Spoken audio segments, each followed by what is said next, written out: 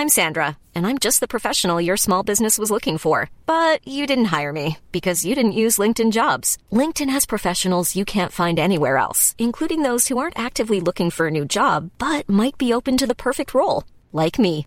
In a given month, over 70% of LinkedIn users don't visit other leading job sites. So if you're not looking on LinkedIn, you'll miss out on great candidates like Sandra. Start hiring professionals like a professional. Post your free job on linkedin.com/people today. But it's more the low volatility that's an issue in the FX markets. What do you do about it? I suppose if you're a corporate, you use it to hedge because it means hedging is very cheap.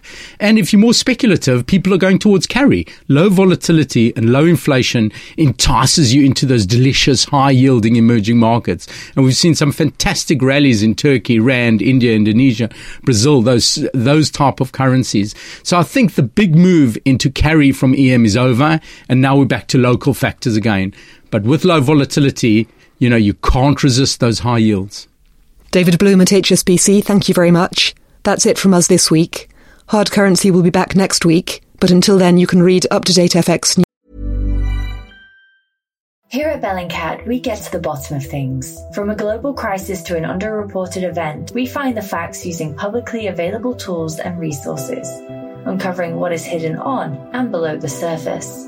We connect the dots using social media posts, satellite images, and public records, and empower others to do the same by sharing how we do it. The ability to do so is only made possible by our readers, supporters, and community members. Care to join us? Learn how at bellingcat.com.